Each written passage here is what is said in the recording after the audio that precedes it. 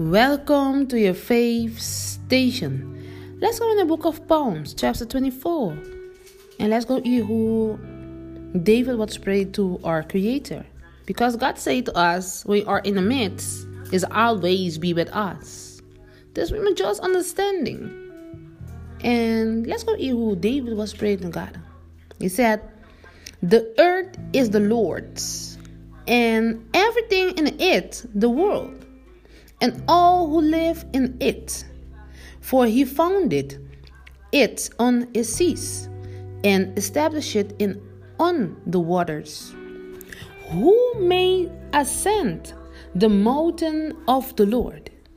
Who may stand in his holy place? The one who has clean hands and pure heart, who does not trust in the idol or swear by the false god.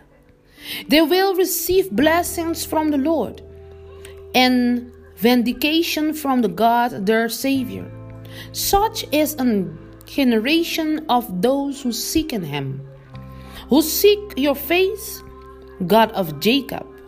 Lift up your heads, your gates, be lifted up, and you ascend doors.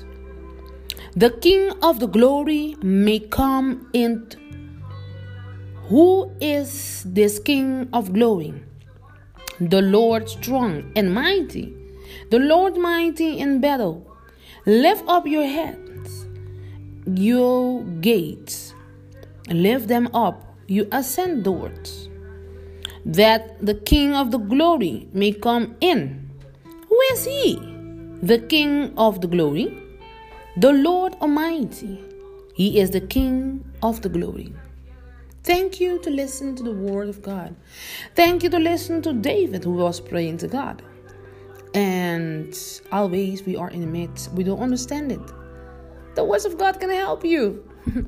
Let's go pray every day to our God. Have a relationship between us and God. Yes. And meet the Holy Spirit, because it's powerful and lets you in the right path.